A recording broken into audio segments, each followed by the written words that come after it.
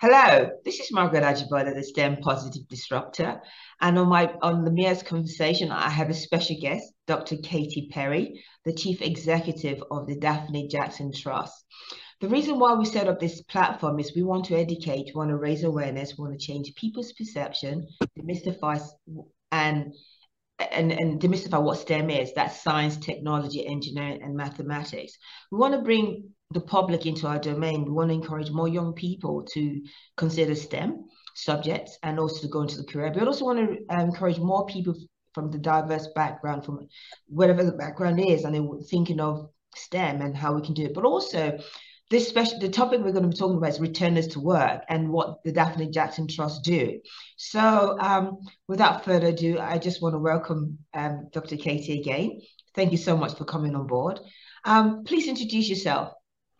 Thank you, Margaret. I'm absolutely delighted to be able to come onto the platform today and have a chat with you. So I'm Katie Perry, not the pop star. That's something that quite often happens. Indeed. It's quite an amusing name to have actually at the moment, but no, I'm Katie Perry, and as Margaret has said, I'm Chief Executive of the Daphne Jackson Trust. I'm a physicist myself, and my journey, I think I explain it by saying Daphne was the first ever female physics professor in the country when she was age 34, and she was quite a force of nature. She really did have some amazing ideas about women in STEM and wanting to return women back to careers. So she was head of my department. I was in the Department of Physics at the University of Surrey, and she was head of department when I did my degree and then at the start of my PhD. And it coincided, unfortunately, with the time when Daphne became ill. And she asked me to do all of her talks in schools for her. She used to go out and talk to young people in schools. So I have all of her original old school talk notes still. Wow. And I used to visit her at home when she was ill, and it was absolutely tragic that she died so young. And then the trust was set up after she died to carry on the fellowships. She had started the fellowships in the mid 1980s when she was still alive, and so I knew what was going on with that. But Daphne was quite a mentor to me in my career, and she's the reason that I loved my research. But I loved communicating science more. And it was Daphne and those talks in schools that started me on the journey into science communication.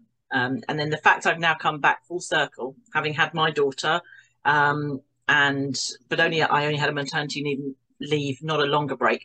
The fact that I've now come back full circle and I'm running the organisation that was set up to continue Daphne's vision, it makes it so personal to me, and it's the reason I think probably why I'm so passionate about it.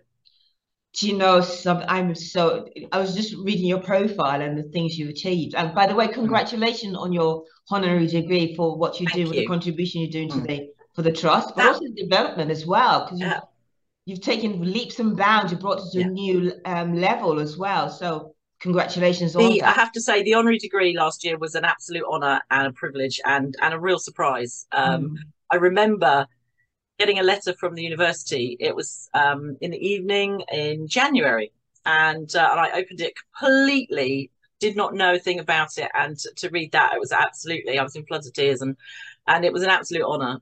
So no, I really enjoyed that, and to be able to stand up and talk to the young graduates at their degree ceremony. You know, I'd been there 28 years and 32 years before that. To give them some words of wisdom was an absolute honor. Yeah, indeed. I'm really impressed. And it wasn't just they gave it to you, it's because of what you have also done for the Daphne Trust. You've taken to new heights, and the achievement they've made in comparison to how we are doing in the national sense. It's just amazing. And you know what I do like you to be able to talk about is the reason why Daphne, because you took on the baton and now taken to that new height, is why did she feel it was important to have returns to work? Because one of the things we want to do is to get into to start thinking about, hold on, there may be people who've taken a break from their career, but they would like to come back. But sometimes you don't give them a chance because you may, for whatever reasons you have, and that could be maybe because you feel they're too old or they're not up to date with their skills for whatever. But why do you think this was so important for where this trust has been set up to enable that? Especially researchers back into education or research. Yeah.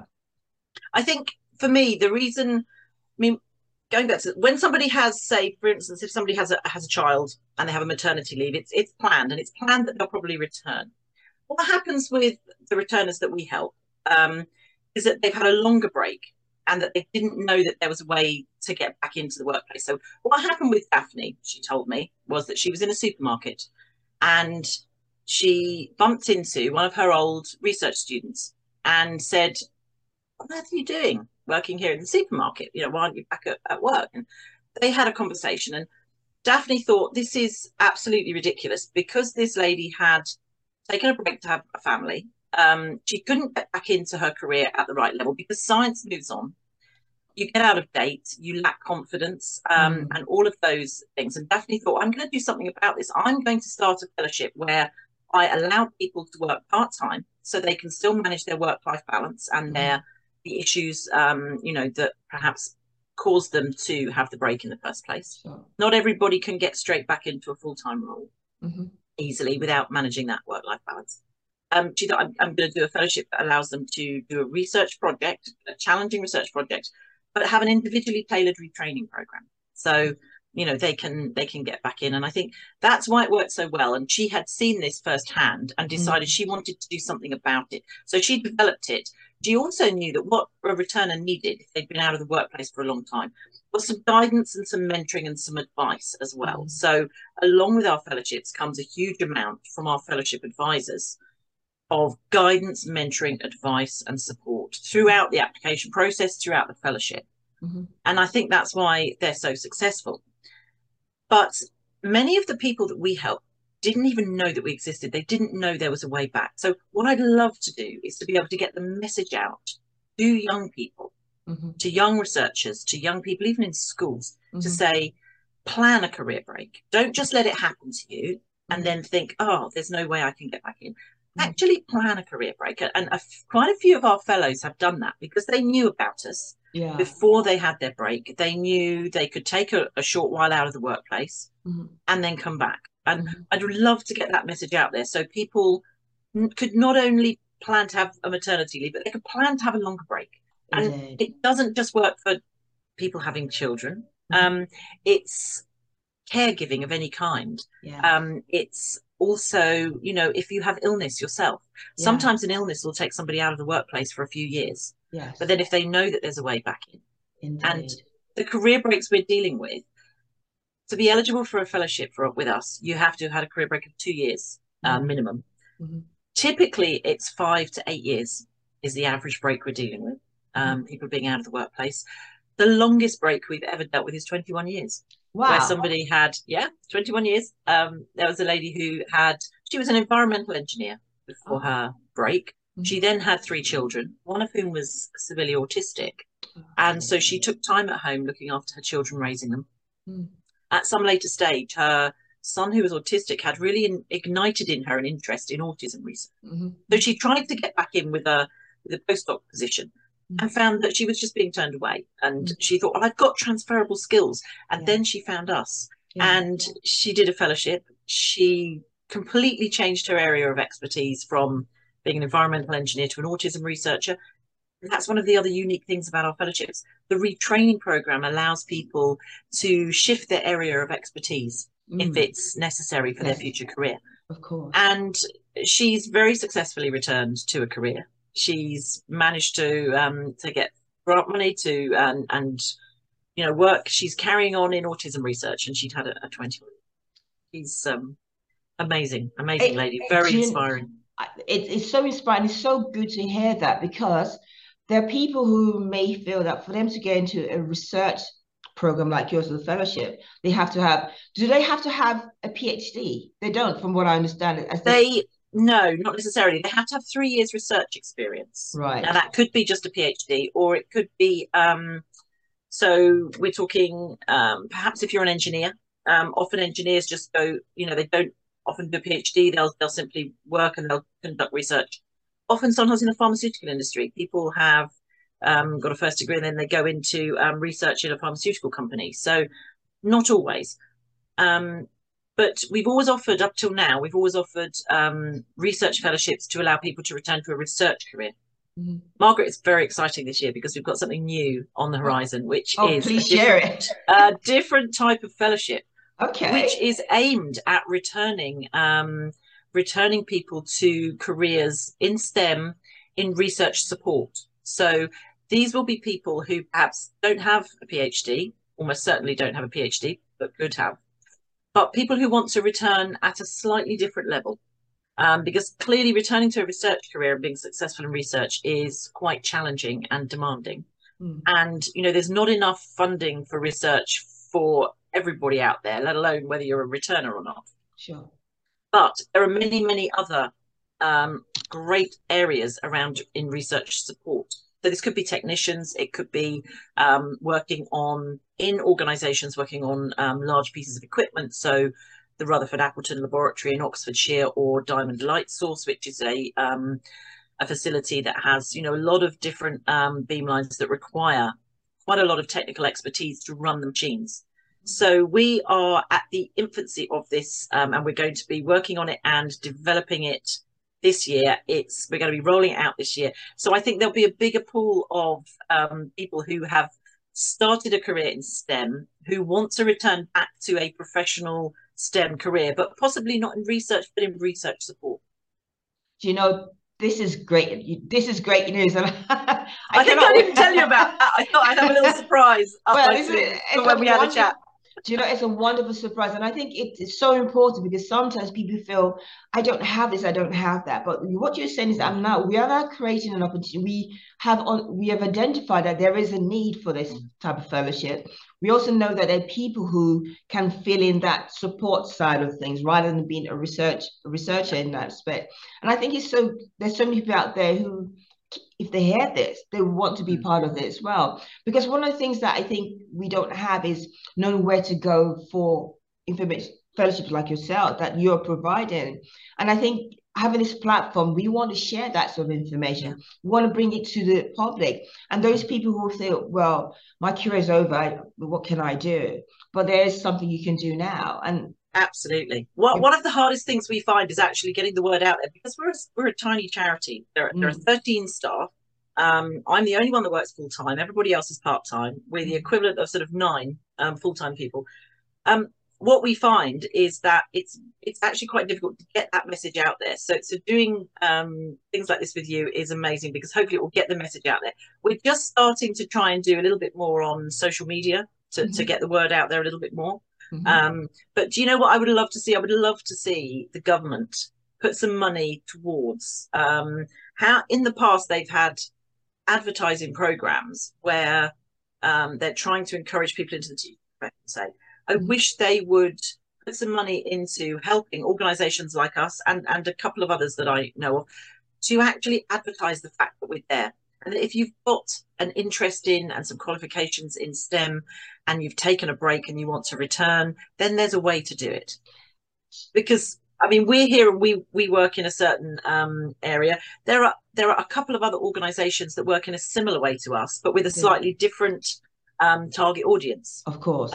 So there's a few of us out there in the whole returners space. Yeah. And it would be really lovely to get a little bit more traction behind getting the word out there so that people would know what to do.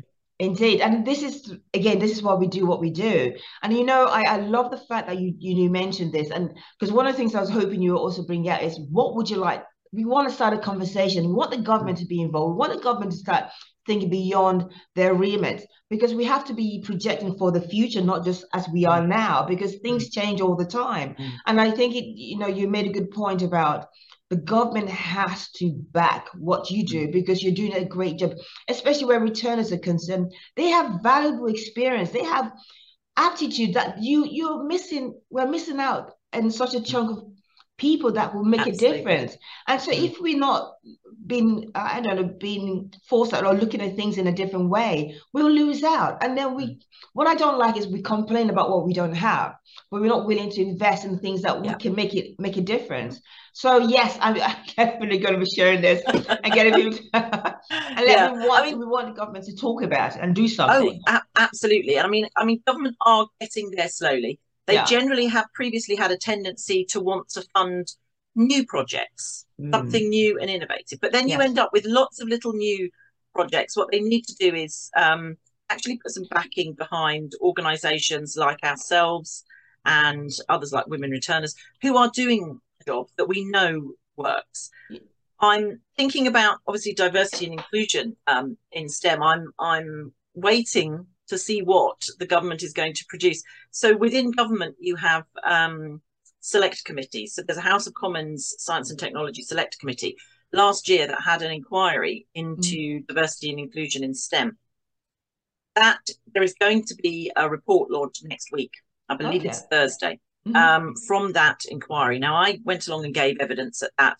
A lot of other colleagues of mine that work in organisations that share a common goal towards increasing the diversity and inclusion in STEM were also there giving evidence. And I am hopeful that there will be some concrete suggestions that are coming out from this report.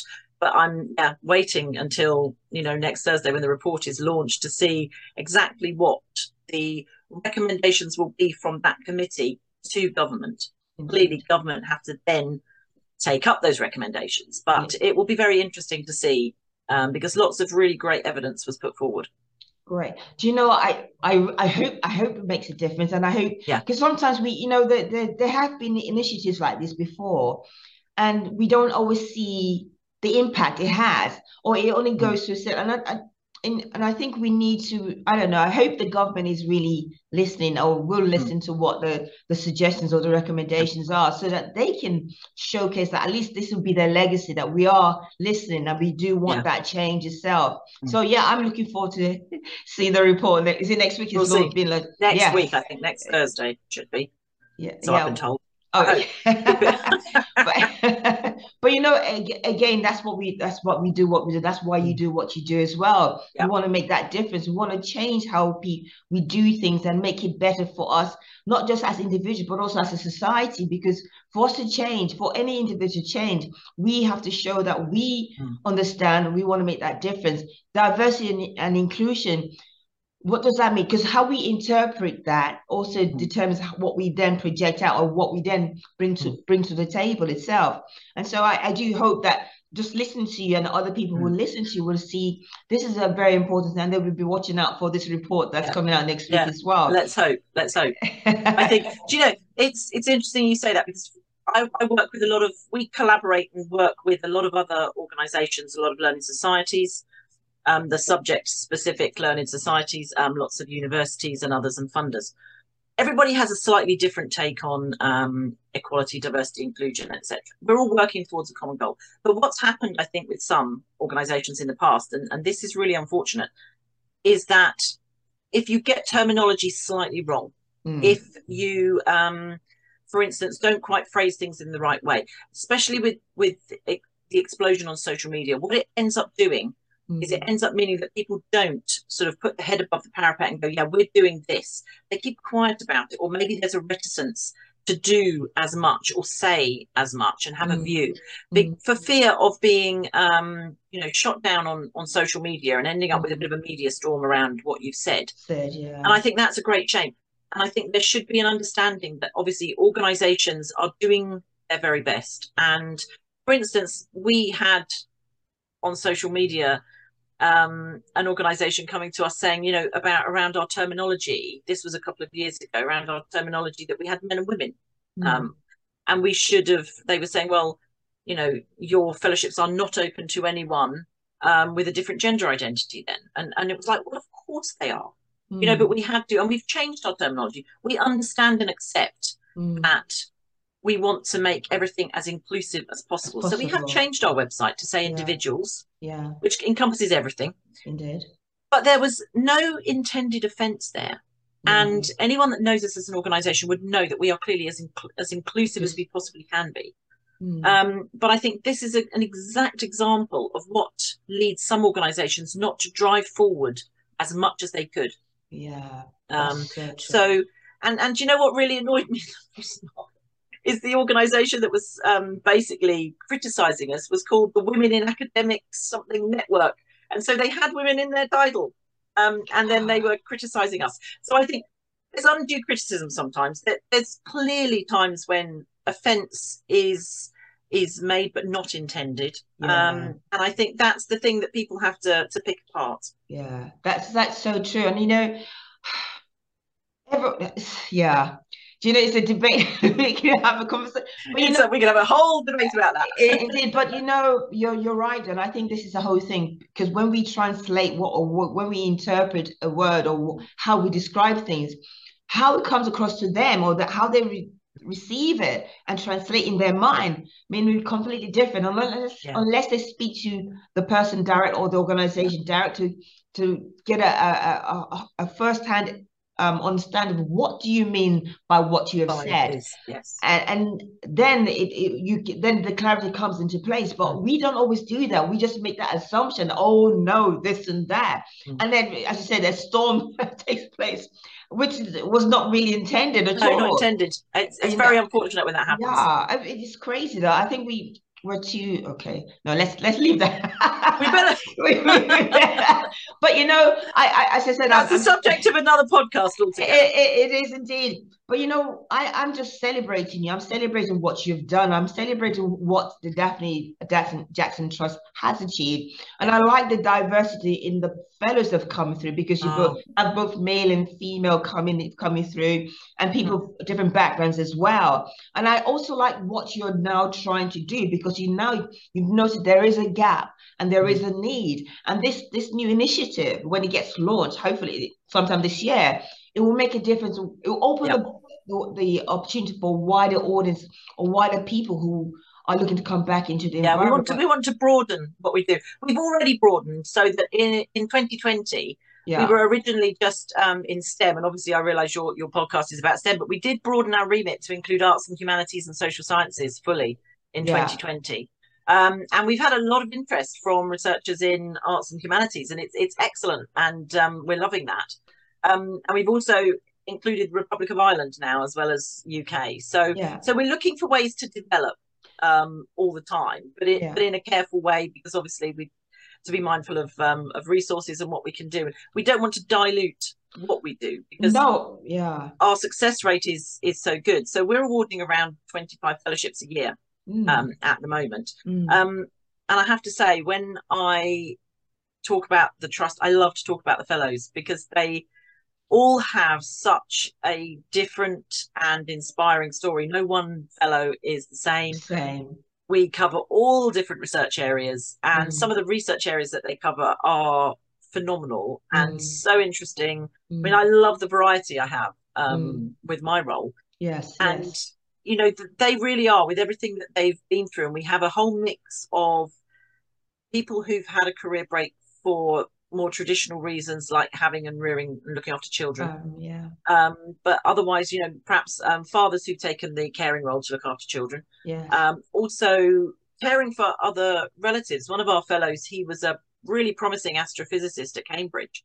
He was Italian, and his family were in Italy, and his father very sadly became ill. And, you know, with the strong family values that they have, he felt it necessary to leave his career in the UK and go to Italy to sort out the family business, get his siblings involved a little bit more. And then at some later stage, I think about 3 or 4 years later, he was able to come back, and obviously thinking, well, that's it. That's my career gone. But no, so he had a fellowship and is now very successful in reigniting his career. That's wonderful, you know. And this is why we have the likes of your the type of project you do, the trust for Daphne Jackson, what you do and what you've achieved, because you know, you said there's about 450 fellows come through you, and not only that, you know, you've had, what is it, about how many professors? So yeah, quite a lot. I mean, I can't read it. we've awarded about 470 fellowships now from when Daphne started. Every 5 years we do a survey of our former fellows, and we have a great response. They all want to keep in contact with us, and we're in contact with the majority of our former fellows, actually, as well as all of our current fellows. And all of them, they want to give back, and so they fill the survey in, and we have realized that I think 10 of our former fellows now have gone on to become professors, which is Wow, a rate 10. that is 5 times the national average for the research workforce. So they're very successful. Indeed. And that's So all down to your leadership as well, because you're visionary. As Daphne Jackson was visionary, you took on that lead. You can see her vision and you carried it through. And now you're yeah, taking to new heights. And so, yeah, do you know, as I said, I'm celebrating what you've achieved. I'm celebrating what the Daphne Jackson Trust stands for and what they have done to enable returners back to the research industry or education or whatever teaching aspect, but also what you're now trying to do to extend that yeah, with having support people that will support the research side of things. So that is a win-win. When people hear that, they know that you are doing great job. But also, as you say, there are other organizations doing the same thing, and it's about sharing that information, getting people to see or know where to go. So yeah, very very briefly, I know you talked about the government has to back what you do and promote what you do. So yeah, what other things would you like to see change or see happening? Because we want to spread the word. We want to get people to start talking about it and doing yeah. something about it too. So please. I mean, it's the thing is, it's a tricky thing because you want to obviously increase interest Yeah. in what you're doing, but then you suddenly don't want to be deluged with either people. Somebody said to me, what would you want? If you could have anything you want, Yes. um, and I think, somebody said, I said, well, few million quid, an extra day in the working week, and the ability to clone myself would actually be quite nice. I could get a lot more done then.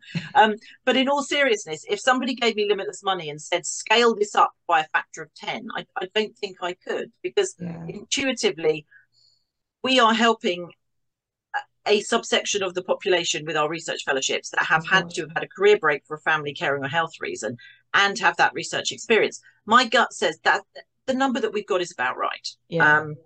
With the other fellowships that we're going to be offering, I think Yeah. there's a bigger pool of people, Yeah. and I think it's difficult to know how you'd want to get this out there and how you want to promote us and our other organisations that we work with, so that everybody knew that we were there. And I think certainly through sixth form and people doing degrees, it would be really nice to be able to have information out there so that they would know. Yeah. I'd love for I always used to say, actually, what we need adult careers advice services that will, rather than just through perhaps, I realize that people can get careers advice if they're out of work through the job centre Yeah. and through Department of Work and Pensions, but something different for people who, are at university or who have taken a break back. There needs to be some kind of service where, they can go and find out what all the opportunities are. Yeah. Generally, what we do is we make sure that all of those organisations that we work with who sponsor Daphne Jackson Fellowships have things on their website.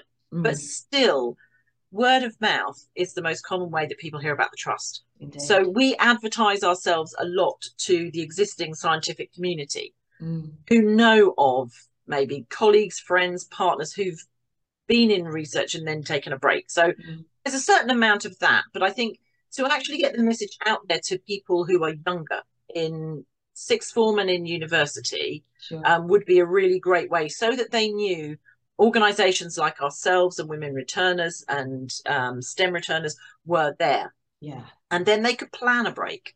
Indeed. It could not be something that happens to them that they have to recover from. Indeed. We all need to be a little more proactive with the opportunities that are available. So, I would need more resource and money to get some materials and other ways to actually promote us and our sister organisations, in universities, I think, and certainly perhaps in schools in sixth form. Indeed. Well, this this is why we do what we do. We want to educate, we want to raise awareness, change people's perception, and demystify what STEM is. But that also includes art as well. So STEAM, really, STEAM. So we're not want to be inclusive in that respect. So, but I just want to say thank you very much, Katie, for just being part of this conversation and just sharing what you do. And I'm as I said, I'm really applauding what you have done and how you've taken to new heights as well, carrying that vision that Daphne had in the beginning. And no, you were a young student. You started as a science communicator, and now look at you now, a chief exec. Yep. But that also will show what's possible. Again, to young people coming up or people in general that look, if Katie could do it, I can do it too. So again, Margaret, it's been an absolute pleasure speaking to you, and you've really touched on something there, because I do actually, when I go out and I talk to kids in schools, I talked at my daughter's school once actually, and I think they were all for kind of getting them to concentrate on their A levels and get through. And I said, look, it's fine if things don't work out the way the way you think. Have a plan in life, but also it doesn't matter if things don't go according to plan. So I think being flexible and being adaptable, living a little bit first to know what you like and what you don't like, is an ideal thing. And just enjoy the adventures and enjoy life. Indeed. Well, again, I can talk with you all day, but I know I really do want them to listen to you. And, half an hour is more than enough to do that. But I think also, because you brought some nuggets out about the government also supporting projects or programs like yourselves and other programs, initiatives similar to what you do as well, but also about getting the message out to the public so that people who maybe have in sort of research and I've had a break due to whatever reasons are, they're able to say, hold on a minute, the Daphne Jackson Trust do allow this. They have fellowships. Maybe I should apply for this. And this is what we want to do. We want to encourage that. We want to bring change the way we do things, and also to stop deal with the skill shortage that we have, of what we say we don't have this or that, but we have, if we can actually look beyond what we see as a norm. Absolutely. So there's a hidden pool of talent out there. That's right. There really is. There really is. I think maybe, Margaret, we need to try and find a few social media influencers so that we can get to their network. Yes, I know. I'm working on that. So we will spread the word. But you're right, though, because again, no one person can do it. But that's why we do what we do. We want to share and spread the word so that people can see what we're doing, but also see the organizations that we talk to or people that we talk to. Look, if they can do these things, if this is available, why wasn't I aware? Maybe I can help somebody else to tap into that resource itself. That's why we do what we do. So yes, well, thank you. It's been an absolute pleasure. Well, it's my pleasure, really. I think we're a good team. We need to try and get a slot on this morning. That would get us to a few more people. Yes, maybe we should. We should do that. Anyway, look, thank you so much. I know you've been very busy, and I know that things happen. But again, I'm so grateful that you were able to come onto my platform to have this conversation. So thank you so much. Lovely. Thanks very much, Margaret. Thank you so much. Okay.